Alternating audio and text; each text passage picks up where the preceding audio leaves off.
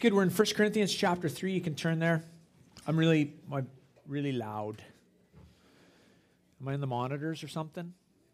Yeah.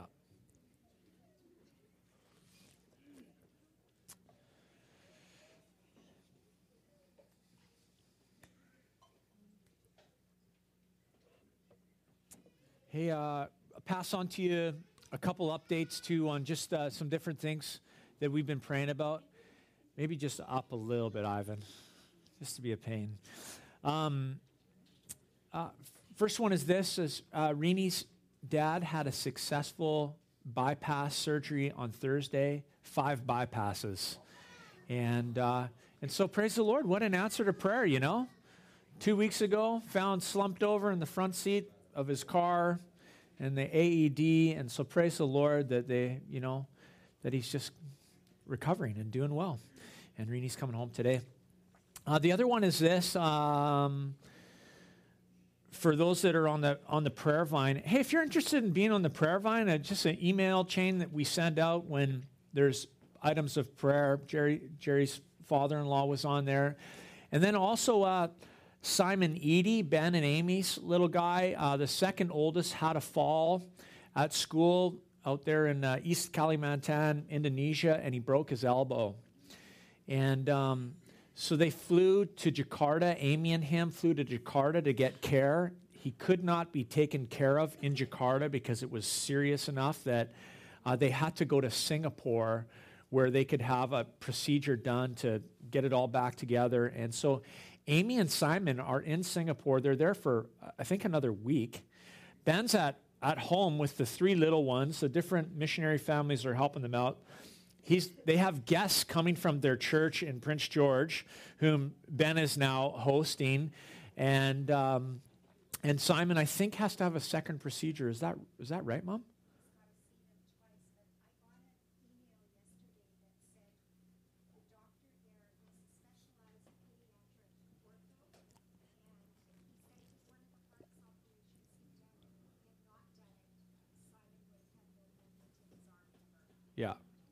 Yeah, no movement in the arm ever if they hadn't got to Singapore. And so they just need our prayers because obviously huge complications in terms of insurance. I mean, these things should be taken care of, but you can imagine the nervousness about that. It was like they needed written reports in Jakarta. Well, they couldn't even barely communicate with the doctors, so they were just taking photos of the medical reports and then going to Singapore and the whole deal. And so anyways, it looks like things are good, but we'll just keep Simon in prayer.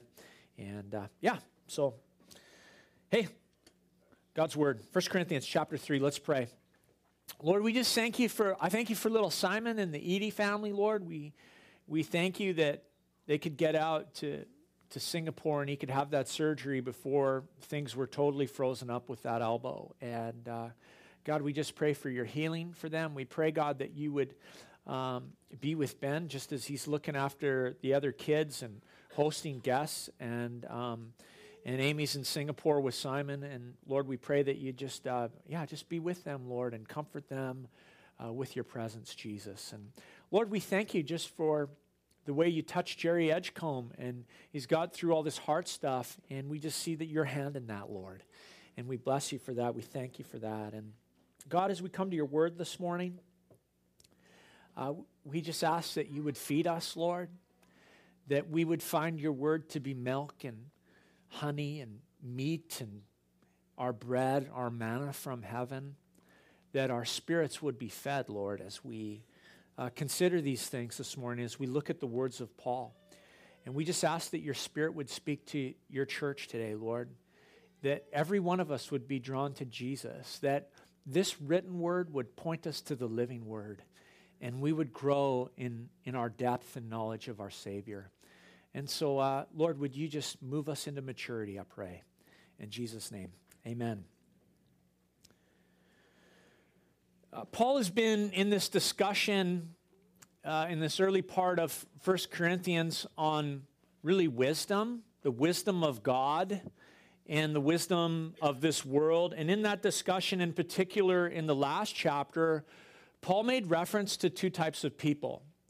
He called them the natural man and the spiritual man, meaning the unsaved person and the saved person, the person who is spiritually dead and the person who has been born again, made alive unto God through faith in Jesus Christ, a work of the Spirit. And that was chapter 2, that Paul said, I could preach the gospel to you, and I didn't have to use any technique. I could just proclaim the gospel and trust that the Spirit would make it alive to your heart, because that's the only way someone can come into the kingdom, is by the work of the Spirit. So the natural man and the spiritual man. Now, as we come to chapter 3, Paul's going to introduce us to two types of believers. He's going to talk about mature believers and immature believers. Mature in the sense, those who live for spiritual things, who live with the values of the kingdom, and immature in the sense of those who are carnal. They're fleshly in their faith. Though they're believers, they're living with the value system and for the value system in many ways of this world. And so let's check this out. 1 Corinthians chapter 3, verse 1, it says this. But I, brothers, could not address you as spiritual people, but as people of the flesh, as infants in Christ. These are believers. We know that because Paul calls them brothers, first of all. He refers to them as people who are in Christ. And though they're a part of the family of God, though they've been born again by a work of the Spirit, he says there's a problem in a sense here. And it was this, that Paul could not address them as spiritual, but rather as people of the flesh, those who were, he calls them infants in Christ. And of course, I just think, well, of infancy in Christ, we talk about baby Christians. Of course, one reference to that is really obvious, that someone who's a new believer is an infant in Christ. They're a baby Christian. I look, I hear these babies in the room. Isn't it awesome? Babies are awesome in the family of God. Not just physical babies, but spiritual babies. They're really important to the health of a body. And so there's that type of infancy, someone who's new to the faith, but that is not the type of infancy that Paul is addressing here as he talks about this church, and he calls them infants, fleshly, those who are carnal. He is addressing people who have been following Jesus for some period of time in their lives. They've been following Christ, but their maturity in faith has been stunted. There's a developmental delay or something going on. It's not happened. They have not reached the expected spiritual progress, and they seem to be stuck in infancy, as Paul writes to them. And the reason for their immaturity, we're going to see, was really two things. It was in relationship to two things: the world and the word.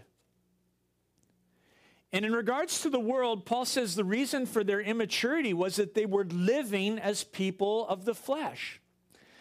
That word flesh can be translated carnal. You hear that old saying, carnal Christian. I once had a discussion with somebody who said, is there such thing as a carnal Christian? There is, because Paul says right here, 1 Corinthians, they were living with worldly value systems, fleshly value systems, and they were believers who had all the potential for growth in the world. They'd received Christ. They'd been born again. They'd been given the gift of the Holy Spirit.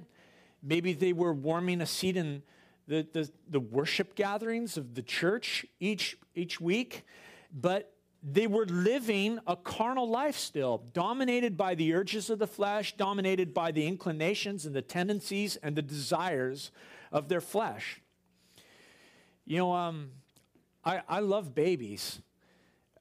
That's just how I am. My wife and I joke about it, and I tease her. If I could have talked her into more babies, we would have had more babies. And so I live vicariously through the children of our church, in a sense. And I'm sure there's lots of you who do that. Babies are awesome. Awesome to see Florence Faith here.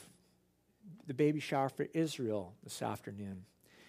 But that said, if we as adults thought, wow, at CTK they really love babies, I'm going to dress up in a onesie, I'm going to suck my thumb. I'm going to bring my soother to church. We would know that there's something wrong with you. You might get carted away. Because adults should not act like babies. There should be maturity. And there was something wrong in the Corinthian church, and it's a problem that's been in the church throughout all ages. It dominates the church of our age. And that's this, that believers get stuck in infancy and they don't move on to maturity. They don't get involved in ministry. Instead they display the behavior of spiritual infants, carnal Christians. I think we live in a culture where, in particular, the church gets stuck this way because of the prosperity of our culture and the standard of living that we have. And so that was the problem in Corinth, stuck in infancy. And so Paul says this in verse 2. I fed you with milk, not with solid food, for you were not ready for it, and even now you are not ready, for you are still of the flesh. You know, baby's not born with teeth. Baby's not born with the skill to operate a steak knife and run the barbecue. Instead, a baby has a diet of milk. And in the milk is all the nourishment that they need. And as the stomach matures, you know, as a parent, you introduce your child to discussing things like mush peas and sweet potatoes and all the things that they have to eat, those bland foods, until that child develops and grows and has teeth and the ability to eat meat. And the same is true spiritually speaking, Paul says here, that there is a process that people go through spiritually in maturity, moving from infancy into adulthood or maturity in the Lord. And he says that when you're an infant in Christ or a carnal Christian, you need milk. You need milk. Now, in the Bible, the Word of God is described in many places as milk. You know, we're doing a Bible study a couple weeks back with my guys that I meet with on Tuesday night, and we were looking at the concept of the Word of God as milk, and it was unbelievable how many New Testament references there were referring to the Word of God as milk. Peter said this, 1 Peter chapter 2, verse 2 and 3. He says, like newborn infants, long for pure spiritual milk, that by it you may grow up into your salvation, if indeed that you have tasted that the Lord is good. Paul, addressing those who were carnal and fleshly in their faith, said, you're not growing up because of your relationship to the Word. Because of the way that you deal with the milk of God's Word. You know, you could come to church on Sunday, you can worship, you can put your tithe in the offering, you can raise your hands during worship. But on Monday morning, you go back out into the world and you have this issue in your life, so to speak. Too much of the world to really enjoy the Lord, and too much of the Lord to really enjoy the world. And you get stuck in this place of developmental delay, infancy. And infancy means that you can only receive milk. You can only take in the milk of God's Word. And like a baby, you know, somebody has to pamper you. Somebody has to burp you. Someone has to feed you. Someone has to counsel you and explain things to you. And the infant doesn't seem to know what it means, as Paul talks here, to what it means to open up the Word of God and to learn to feed yourself from the Word of God. To seek the Lord, to walk with Him day by day, to feed on the Word of God. And Peter said it in the verse that I read, we grow up in our salvation when we begin to taste and see that God is good. And you have to get a taste, so to speak, of God, a taste of His Word, a taste of his presence and develop a craving, a desire for his word and to have him speak to you and learn to feed on the word. It's not so much, when we think of the Christian life, you think, wow, it's about effort. I need to put in effort. It's not about effort. It's about appetite. We sang this morning, actually. I want more of you, God. I have an appetite for you, so I will seek you. Not about effort, about appetite. And so again, Paul says in verse 2, I fed you with milk, not with solid food, for you were not ready for it. And even now you are not ready, for you are still of the flesh. One of the marks of maturity in your faith is what you feed on. The Word of God is our food. It's milk. The Scriptures is called bread. It's called meat. It's even pictured as honey that tastes good in the Bible. And your inner man needs the diet of spiritual food so that you can mature and develop and grow in your appetite for a more mature diet. Get the meat of the Word. When you consider maturity in someone's life, it's not hard to determine a person's maturity in their faith. If you look at their diet and you look at what they feed on spiritually, you can see where maturity is. Like I said, it's not an issue of effort in the Christian life. It's an issue of appetite. And we must taste and see that the Lord is good and learn to feed on the Word of God. Our milk, our meat, our manna, our bread from heaven. Now, spiritual infancy manifests certain behavior. It displays itself in certain behavior. And so Paul begins to point it out. Check out verse 3. He says, for while there is jealousy and strife among you, are you not of the flesh and behaving only in a human way? For when one says, I follow Paul, and another, I follow Apollos, are you not being merely human? And so he says, here's some signs of infancy in your life. Here's how I know you're an infant in your faith. The jealousy and the strife that's in your life, that's happening amongst you in the church. You'll always know a carnal church because a carnal church will fight amongst itself. It'll have factions like the Corinthians did.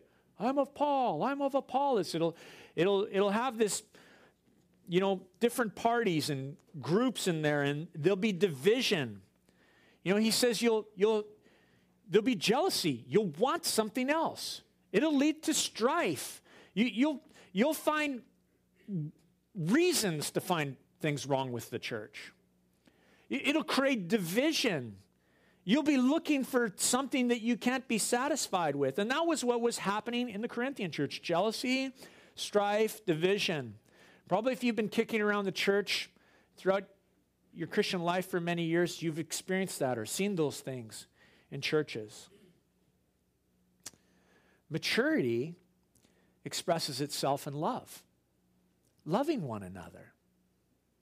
Learning to get along with one another.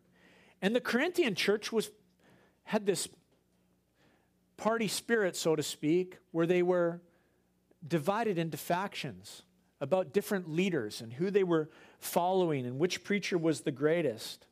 It reminded me, as I was thinking about it, reminded me of those schoolyard conversations when I was young. My dad's tougher than your dad. My dad makes more money than your dad.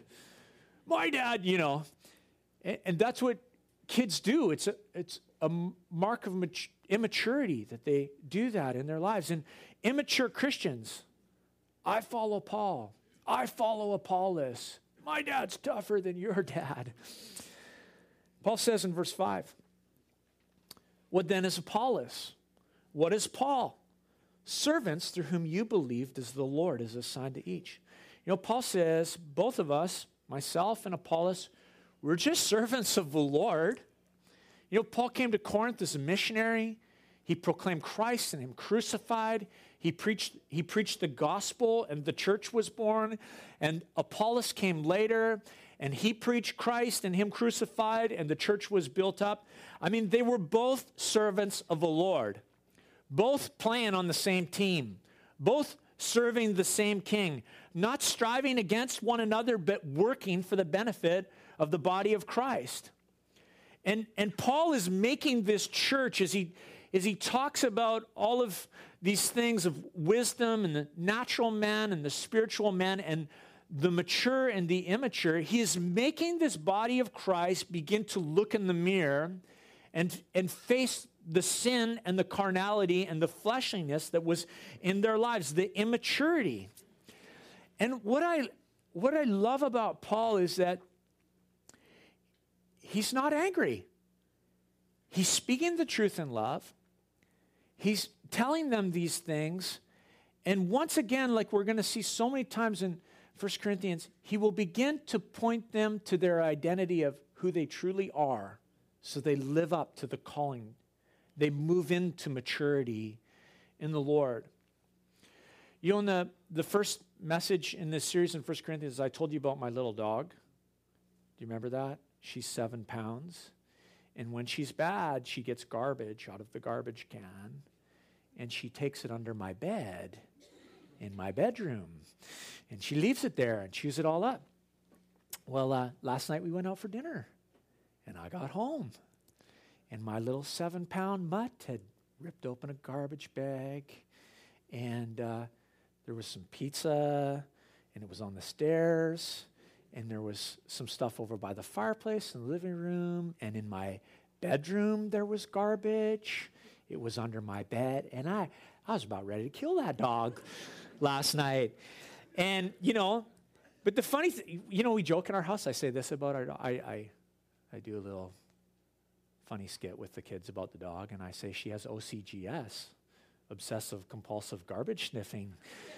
And once in a while she gets into the garbage because she's a dog, and she acts like a dog if I set her up to act like a dog, like leaving garbage out, my children. She's just acting like a dog. And the church was immature, and so it acted immature. Surprise. I think sometimes as the church, we look at the world and we go, what's wrong with the world out there? They're so sinful. Yeah, they're sinners. Sinners sin.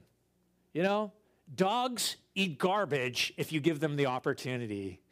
Immature Christians will act immature if they don't move on to infancy. You should not be surprised by the behavior, but expect the behavior. It's like on the first birthday, you give the kid the bowl of cake and the ice cream, and what do you expect to happen? Most of it's not going to go in the mouth. It's going to be all over the face. It's going to be on the floor. You're going to be smearing ice cream like this. The bowl will eventually go on the head. It's a guarantee. And you'll be snapping photos because you expect that from your baby. And Paul wasn't surprised by this behavior. It doesn't mean, he didn't want it. So what he does is he says, let's not kick the dog. Let's not scold the baby. Let's remind the church of who she is called to be. Who is she? And he's going to use 3 images in this text that are just awesome. They're this: God's garden, God's building, God's temple. So you're Christ. You are God's possession. And God's desire for you is not low-level Christian living. God's desire for you is not a life divided, split between serving this world and serving his kingdom. God wants you, as your father, to grow beyond infancy into maturity, to be a laborer, to be a disciple in his kingdom, to overcome a stunted spiritual life and to advance in the Lord into maturity. And so 3 metaphors to help the church catch the vision for maturity. The first is this: God's garden. Look at verse 6. I planted, Apollos watered, but God gave the growth. So neither he who plants nor he who waters is anything, but only God who gives the growth. He who plants and he who waters are one, and each one will receive his wages according to his labor. For we are God's fellow workers. You are God's field. You know, his garden, actually, it can be translated. You're his field. It means he cultivates you. A cultivated field. You know, every year, I have this dream of farming, or I don't know, not just farming, but just have a little bit of success planting some things in my yard and receiving a bit of a crop from it. And, you know, we haven't had much success at this particular house where we are. I think some of it's, you know, our location. We just don't seem to have a great property to get carried away with gardening. But secondly, we have this gang that roams our neighborhood, four-legged vermin, who off-coast people think are really cute, but those who live here know the reality. You know, I've had up to 9 of those deer, those fuzzy deer in my yard, and I know when they've come through. I'm waiting for them any day because all of my hostas are doing really well. So they should be munched to the ground at any time. Not that I'm bitter. You know, I find a lot of joy in cultivating plants. You know, planting things. And so what we've done at our house is we go, well, we got to go on the deck. So it's limited, you know. We can have a few different pots going. And this year I'm growing peas. You know, some snow peas, some snap peas. And every day I check them. Oh, I like to go out there and look at them and look at the growth and look where the little suckers are going and train them onto the netting so that they're going in the right direction. And, you know, think about the Lord. He says, you are my garden. It's amazing that God began his relationship with man where? In the garden. Where in the cool of the day he would walk with Adam and Eve and they'd talk about life and talk about the things of God and grow in their relationship. And I'm sure they talked about the garden and the plant life, and the Lord taught them things, and they enjoyed friendship with one another. And Paul says to this immature church, he says, you're God's garden. He's cultivating you. He's working in your life. You're his field. And the fact that he calls him the field or the garden of God just suggests that God toils on behalf of his people. He works, he cares for you, he cultivates you so that he can bring forth fruit from your life. And like your garden at home, there has to be plowing, a turning over the soil. There has to be sowing and watering for there to be a harvest. And God uses his servants to do that work. Paul says, you know, I planted, Apollos watered. We were working towards the same goal. We were working for God and for his garden. And we couldn't do anything to make the garden grow. Yeah, we sowed the seed and we watered, but God brought the growth, not us. You know, seed is an amazing thing. You can't make seed grow. I mean, you provide the right conditions. You try to control the environment. You make sure the soil is healthy and water and that there's sunlight. And I mean, you work to have the right conditions, but you can't make it grow. God makes it grow. Remember the parable of the sower? A man went out to sow the seed, which Jesus said is the word of God. And as he sowed, some fell along the path, and the birds of the air came and snatched it up. Other seed fell on the rocky ground where there wasn't much soil, and though it sprung up out of the ground quickly, it had very little soil, and the roots didn't have much depth, and so when the sun came out and scorched them, the plants withered and died. Other seed fell amongst the thorns, and as it grew, the thorns grew up with it and choked out the seed, and it died. But other seed fell on good soil and produced grain, 100-fold, 60-fold, 30-fold. And Jesus explained that parable to his disciples, and he said, the seed is the word of God. And the different types of soil along the path and the rocky ground and the thorny ground and the good soil represent people's hearts and the word of God being sown into their hearts.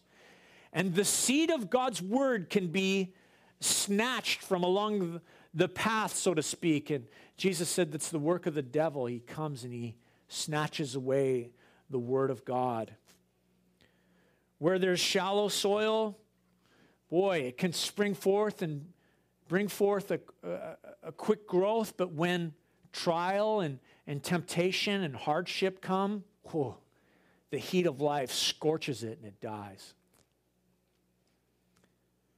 Or the seed sown among the thorns can represent one who hears the word, but the cares of this world and the deceitfulness of riches choke it out and it's unfruitful.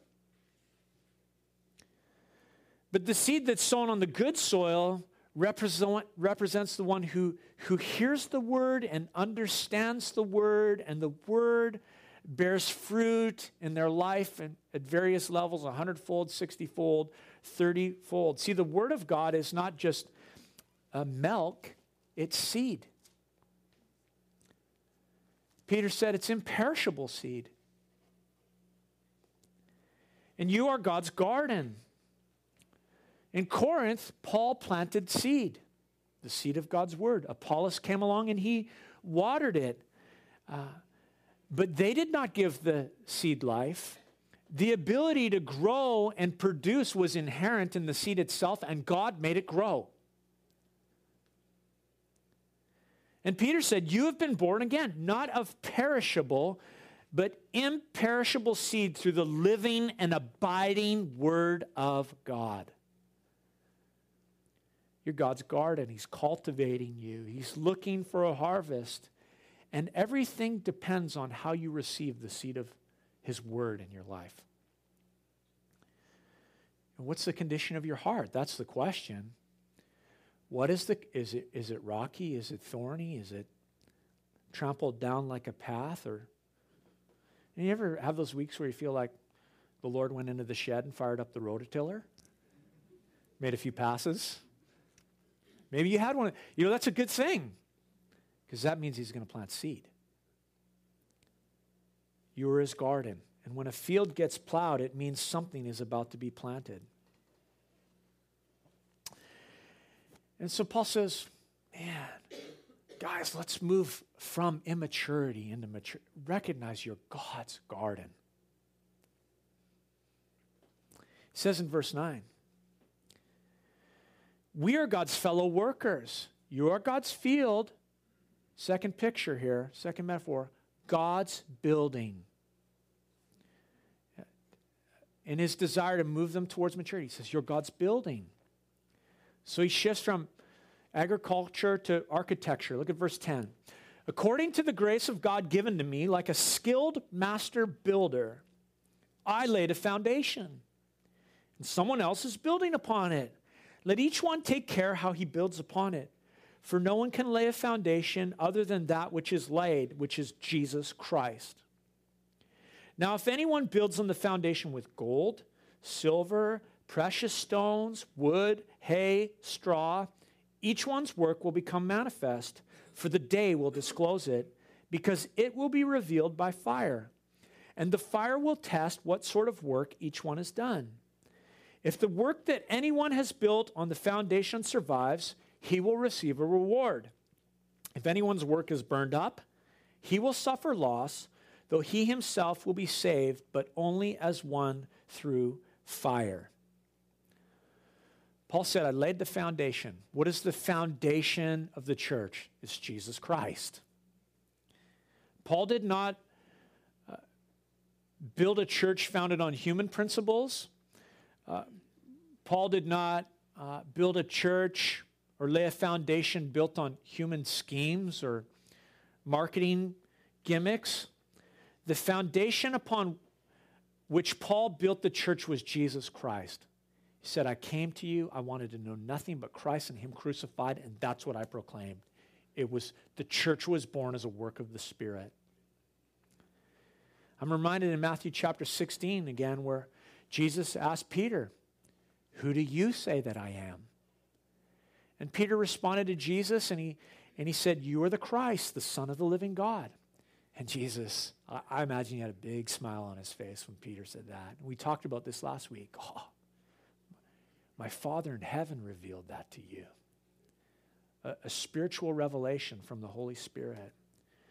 But Jesus also said this in response to Peter. He said, upon this rock I will build my church. Not talking about Peter. Peter is not the foundation for the church. Talking about the confession that Peter made. You are the Christ, the Son of the living God. You are the hope. You are the promised one. Jesus is the foundation upon which the church is built. And so Paul says, as the foundation's been laid, we must be careful that we build properly upon the foundation. And he gives us a whole list of things that someone might build with. You know, and I would say this, the true church is not some moral crusade. The true church is not built around some political ideology. The true church is not built on the foundation of social responsibility. The church is built on a person, Jesus Christ. Our hero, our Savior, our friend, our King. He is the foundation for the church. And we must build upon that. Every day, you know, we build upon Christ. And the question is, what are we building? And so Paul describes these different types of materials that people build with. He says gold, silver, precious stones. You think about those things, those are costly things, expensive things, things that are rare, things that are hard to find, things that are not just hard to find, but hard to obtain. And they're valuable. Paul also said this, people build with wood, they build with hay, they build with straw. I'm reminded of the 3 little pigs.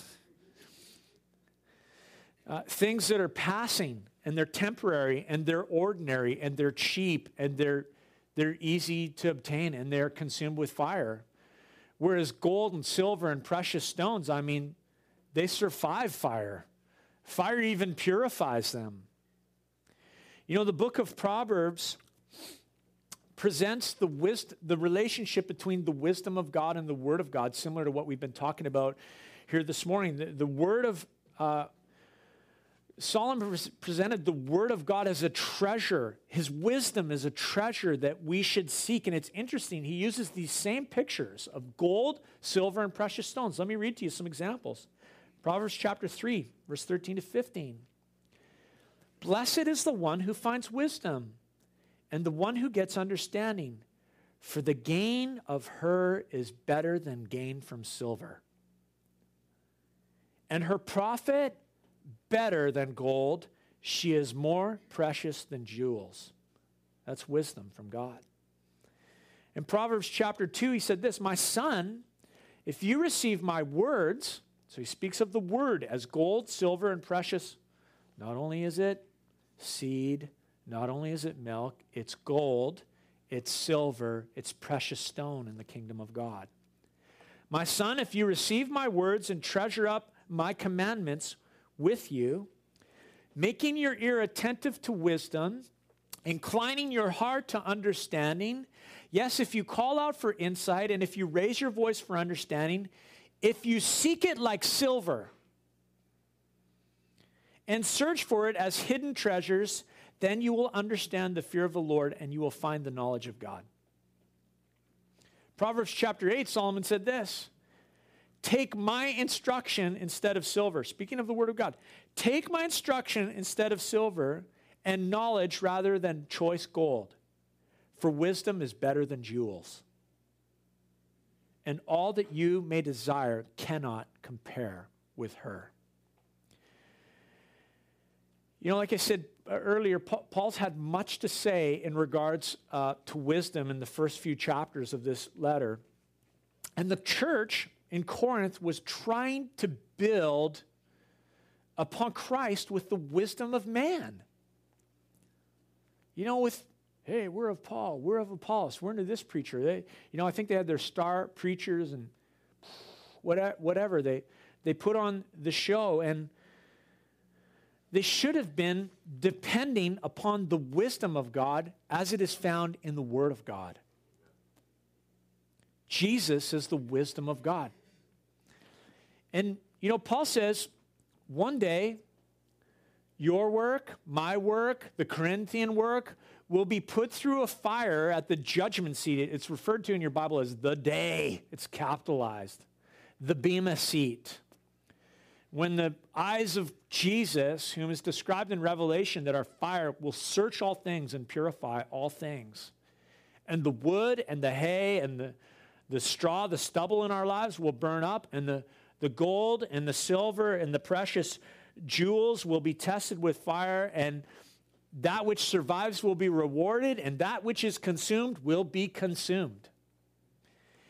And it's quite the picture to consider that Paul says if your work is burned up, you'll suffer loss and you'll come into the kingdom of God like a person escaping out of a burning house. You ever think about your house burning down? I mean, God forbid that happen. You think, man, what am I going out with? I always think, man, if that happens, I always assume it'll be at night and it'll be like, whoa, I'm going out there and I'm in my pajamas, and there's like, what's left? Escape as if with nothing. And Paul is saying to this church that is developmentally delayed and in spiritual infancy, he says, guys, you're God's building. You are God's building, and you got to pay attention to what you're building with. Are you living for fleshly, carnal, cheap things, wood, hay, and stubble, and straw that will not last eternity? Or are you building into your life things that are eternal? Gold, silver, and precious jewels. What are you using? What are you building, church? You're God's garden. You're God's building. Verse 16. Do you not know that you are God's temple and that God's Spirit dwells in you? If anyone destroys God's temple, God will destroy him. For God's temple is holy, and you are that temple. The three pictures, God's garden, God's building, and now God's temple, he says to them. You are God's temple. It's not just a metaphor, it's a reality. And the word there, the Greek word that is translated temple in our Bibles, is not speaking of the temple in its entirety. The outer court, the inner court, this, that, the whole temple. It's very specific, and it is speaking of the Holy of Holies, the inner place, the most holy place, the place where the glory of God dwelt in that old temple, the place where when the priest went in there once a year, the Shekinah glory of God was something that was visible and tangible and present and could be seen, the presence of God. And Paul says, you are God's temple. When I think about this verse, I was telling the worship team this morning. When I thought about this verse, I've always thought about it on an individual basis. I am God's temple. You are God's temple. But interesting, Paul here is not speaking to individuals. He speaks plurally to the church. He says, you together are God's temple. The body of Christ comprises the Holy of Holies, the place where the glory of God, the church, is to dwell in all of its weight, in all of its glory, where God is to be experienced and perceived and enjoyed by his people. See, we're not just a structure, we're the church. We are the place where God's presence dwells and lives. It's an amazing thing. We are the dwelling place of God. We're the place where God wants to reveal his power and where his presence can be seen. And Paul says this, boy, if anyone destroys God's temple, God will destroy him. That word I mean, that's a pretty serious warning. But the word destroy does not mean come to an end of existence, annihilation. It means destroyed in this sense. They will be diminished. If anyone messes with God's temple, he will diminish them. Meaning that their ability to know the Lord, their ability to walk with the Lord, their ability to be used by the Lord will decrease because God is very protective of his temple. God protects his church. Always the bride. God says, you mess with my bride, you mess with me, and I'll diminish you. The church is his bride. And so, Paul is saying to this immature church, look, if you want to defile the body, subtly or overtly, and you want to cause division, and you want to pull people towards yourself or towards this party or this faction or this argument, what you will find is that God will diminish you as you try to pull people away from the body. Paul says God's temple is holy, and you are that temple. He's told us this already in this letter, that we're holy, we're saints, we're the sanctified of God, his church. I think about Moses and, the question, what does it mean to be holy? And Moses, in that famous encounter from Exodus at the burning bush where he meets the Lord, and the Lord says to him, what? Take off your shoes, your sandals, because this is holy ground. Even Joshua before, I was going to say the Battle of Jericho. It's not really a battle. The destruction of Jericho. When he had his encounter with the angel of the Lord, same thing. Take off your shoes. Take off your sandals. I think about holy ground and that removal of the shoes. It's like, man, you're coming in the presence of God. Let's leave the mud outside. Let's leave the dirt outside. And now you come through the blood of Christ into the most holy place.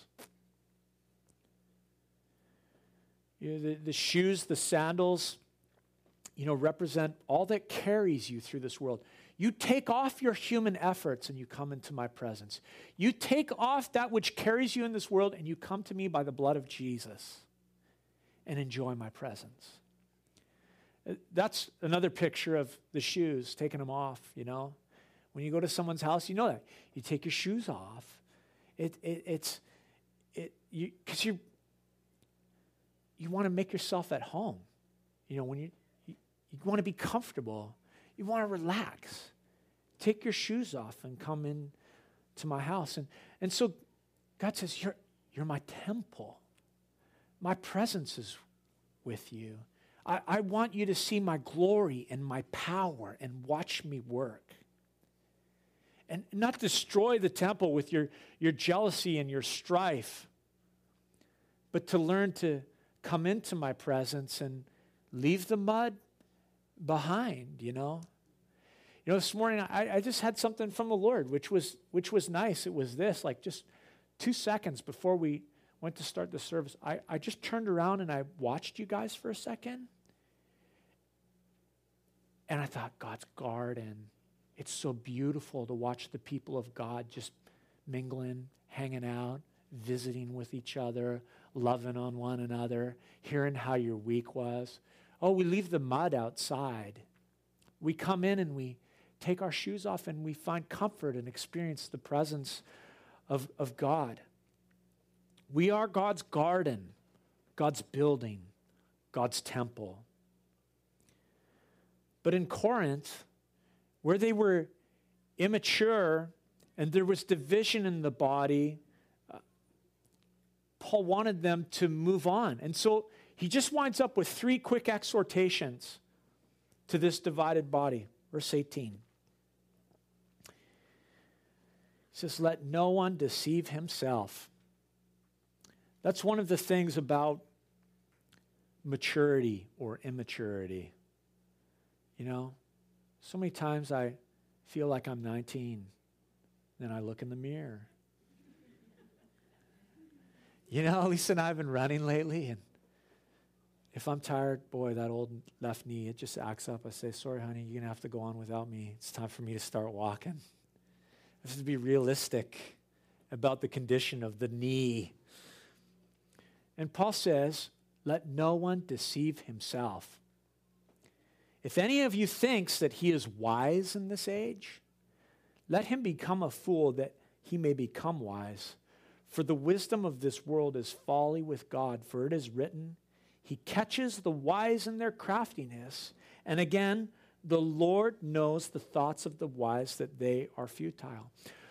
So stop deceiving yourself. That means this, stop, pumping your tires and extolling yourself. Stop singing the praises of yourself. Be realistic about where you're at with the Lord. Thinking that you alone have all the deep insights into the things of God. Time to look in the mirror. God is not impartial. He does not pick favorites.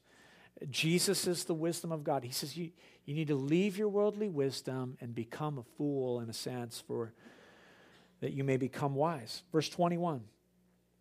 Stop extolling yourself. So let no one boast in men. Here's the second one. Let no one boast in men. Stop exalting others. Be realistic about yourself and be realistic about other people. He says, for all things are yours, whether Paul or Apollos or Cephas or the world or life or death or the present or future. Don't boast in men. Stop exalting others. What you have received and what they have received, they've received from Christ. You know what? At the pools of Bethsaida, Jesus met a man who'd been lame in his leg for 38 years, in his legs. And Jesus asked him if he wanted to get well. And the man said to Jesus, man, when the water is stirred, they had kind of this belief that when the water was stirred, there was an angel present and they could be healed. And so he said, when the water is stirred, I have no one to help me get to the water so that I can be healed. And Jesus said to him, do you want to be healed? And he said, I have no one to help me. Which is an interesting picture when you think about it, because who's he looking at as he says, I have no one to help me? Jesus. And so often we do that in our faith. So, where's my help? Lord says, I'm right here. I'm trying to look you in the eyes. My son Eli, we were laughing about him last night. Can I tell a funny story to anybody? When he was little, he'd say, Eli, look me in the eyes. Look me in the eyes. Jesus is right there. Right there. And we need to look him in the face. The answer to our problems is right in front of us. And the answer is not in a man, but the man, Christ. Stop exalting others. Boast in Jesus. Look to the Lord. And then in verse 22, all are yours. In other words, inclusive. Stop excluding people. In their party spirit, I'm of Paul, I'm of Apollos. All are yours. You are Christ, and Christ is God. You are his garden, his building, his temple. And to deny access, to have that party spirit that's leading to excluding people and saying we're of this group and we're of that group. You're one body. You're one church. You're one temple. All are yours. There's great freedom in that. Liberty. One author said, all are yours. That's liberty. And then he said, and you are Christ. That's responsibility. We need both.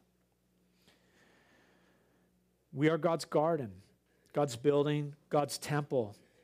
And I love 1 Corinthians chapter 3 because it tells us this. It's time to mature.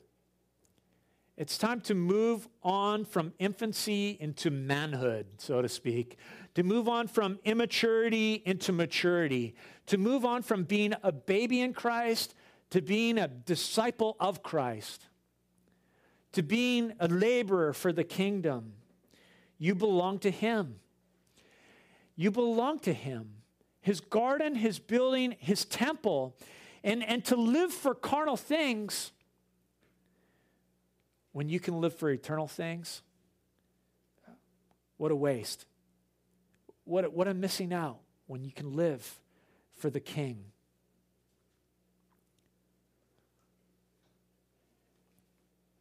Where's garden? What is the condition of your heart, the soil of your heart? We're his building. What are you building with? We are his temple. Man, that we should learn to take our shoes off and leave the mud outside and learn to get comfortable in his presence. Let's pray this morning. I'm going to invite the worship team to come.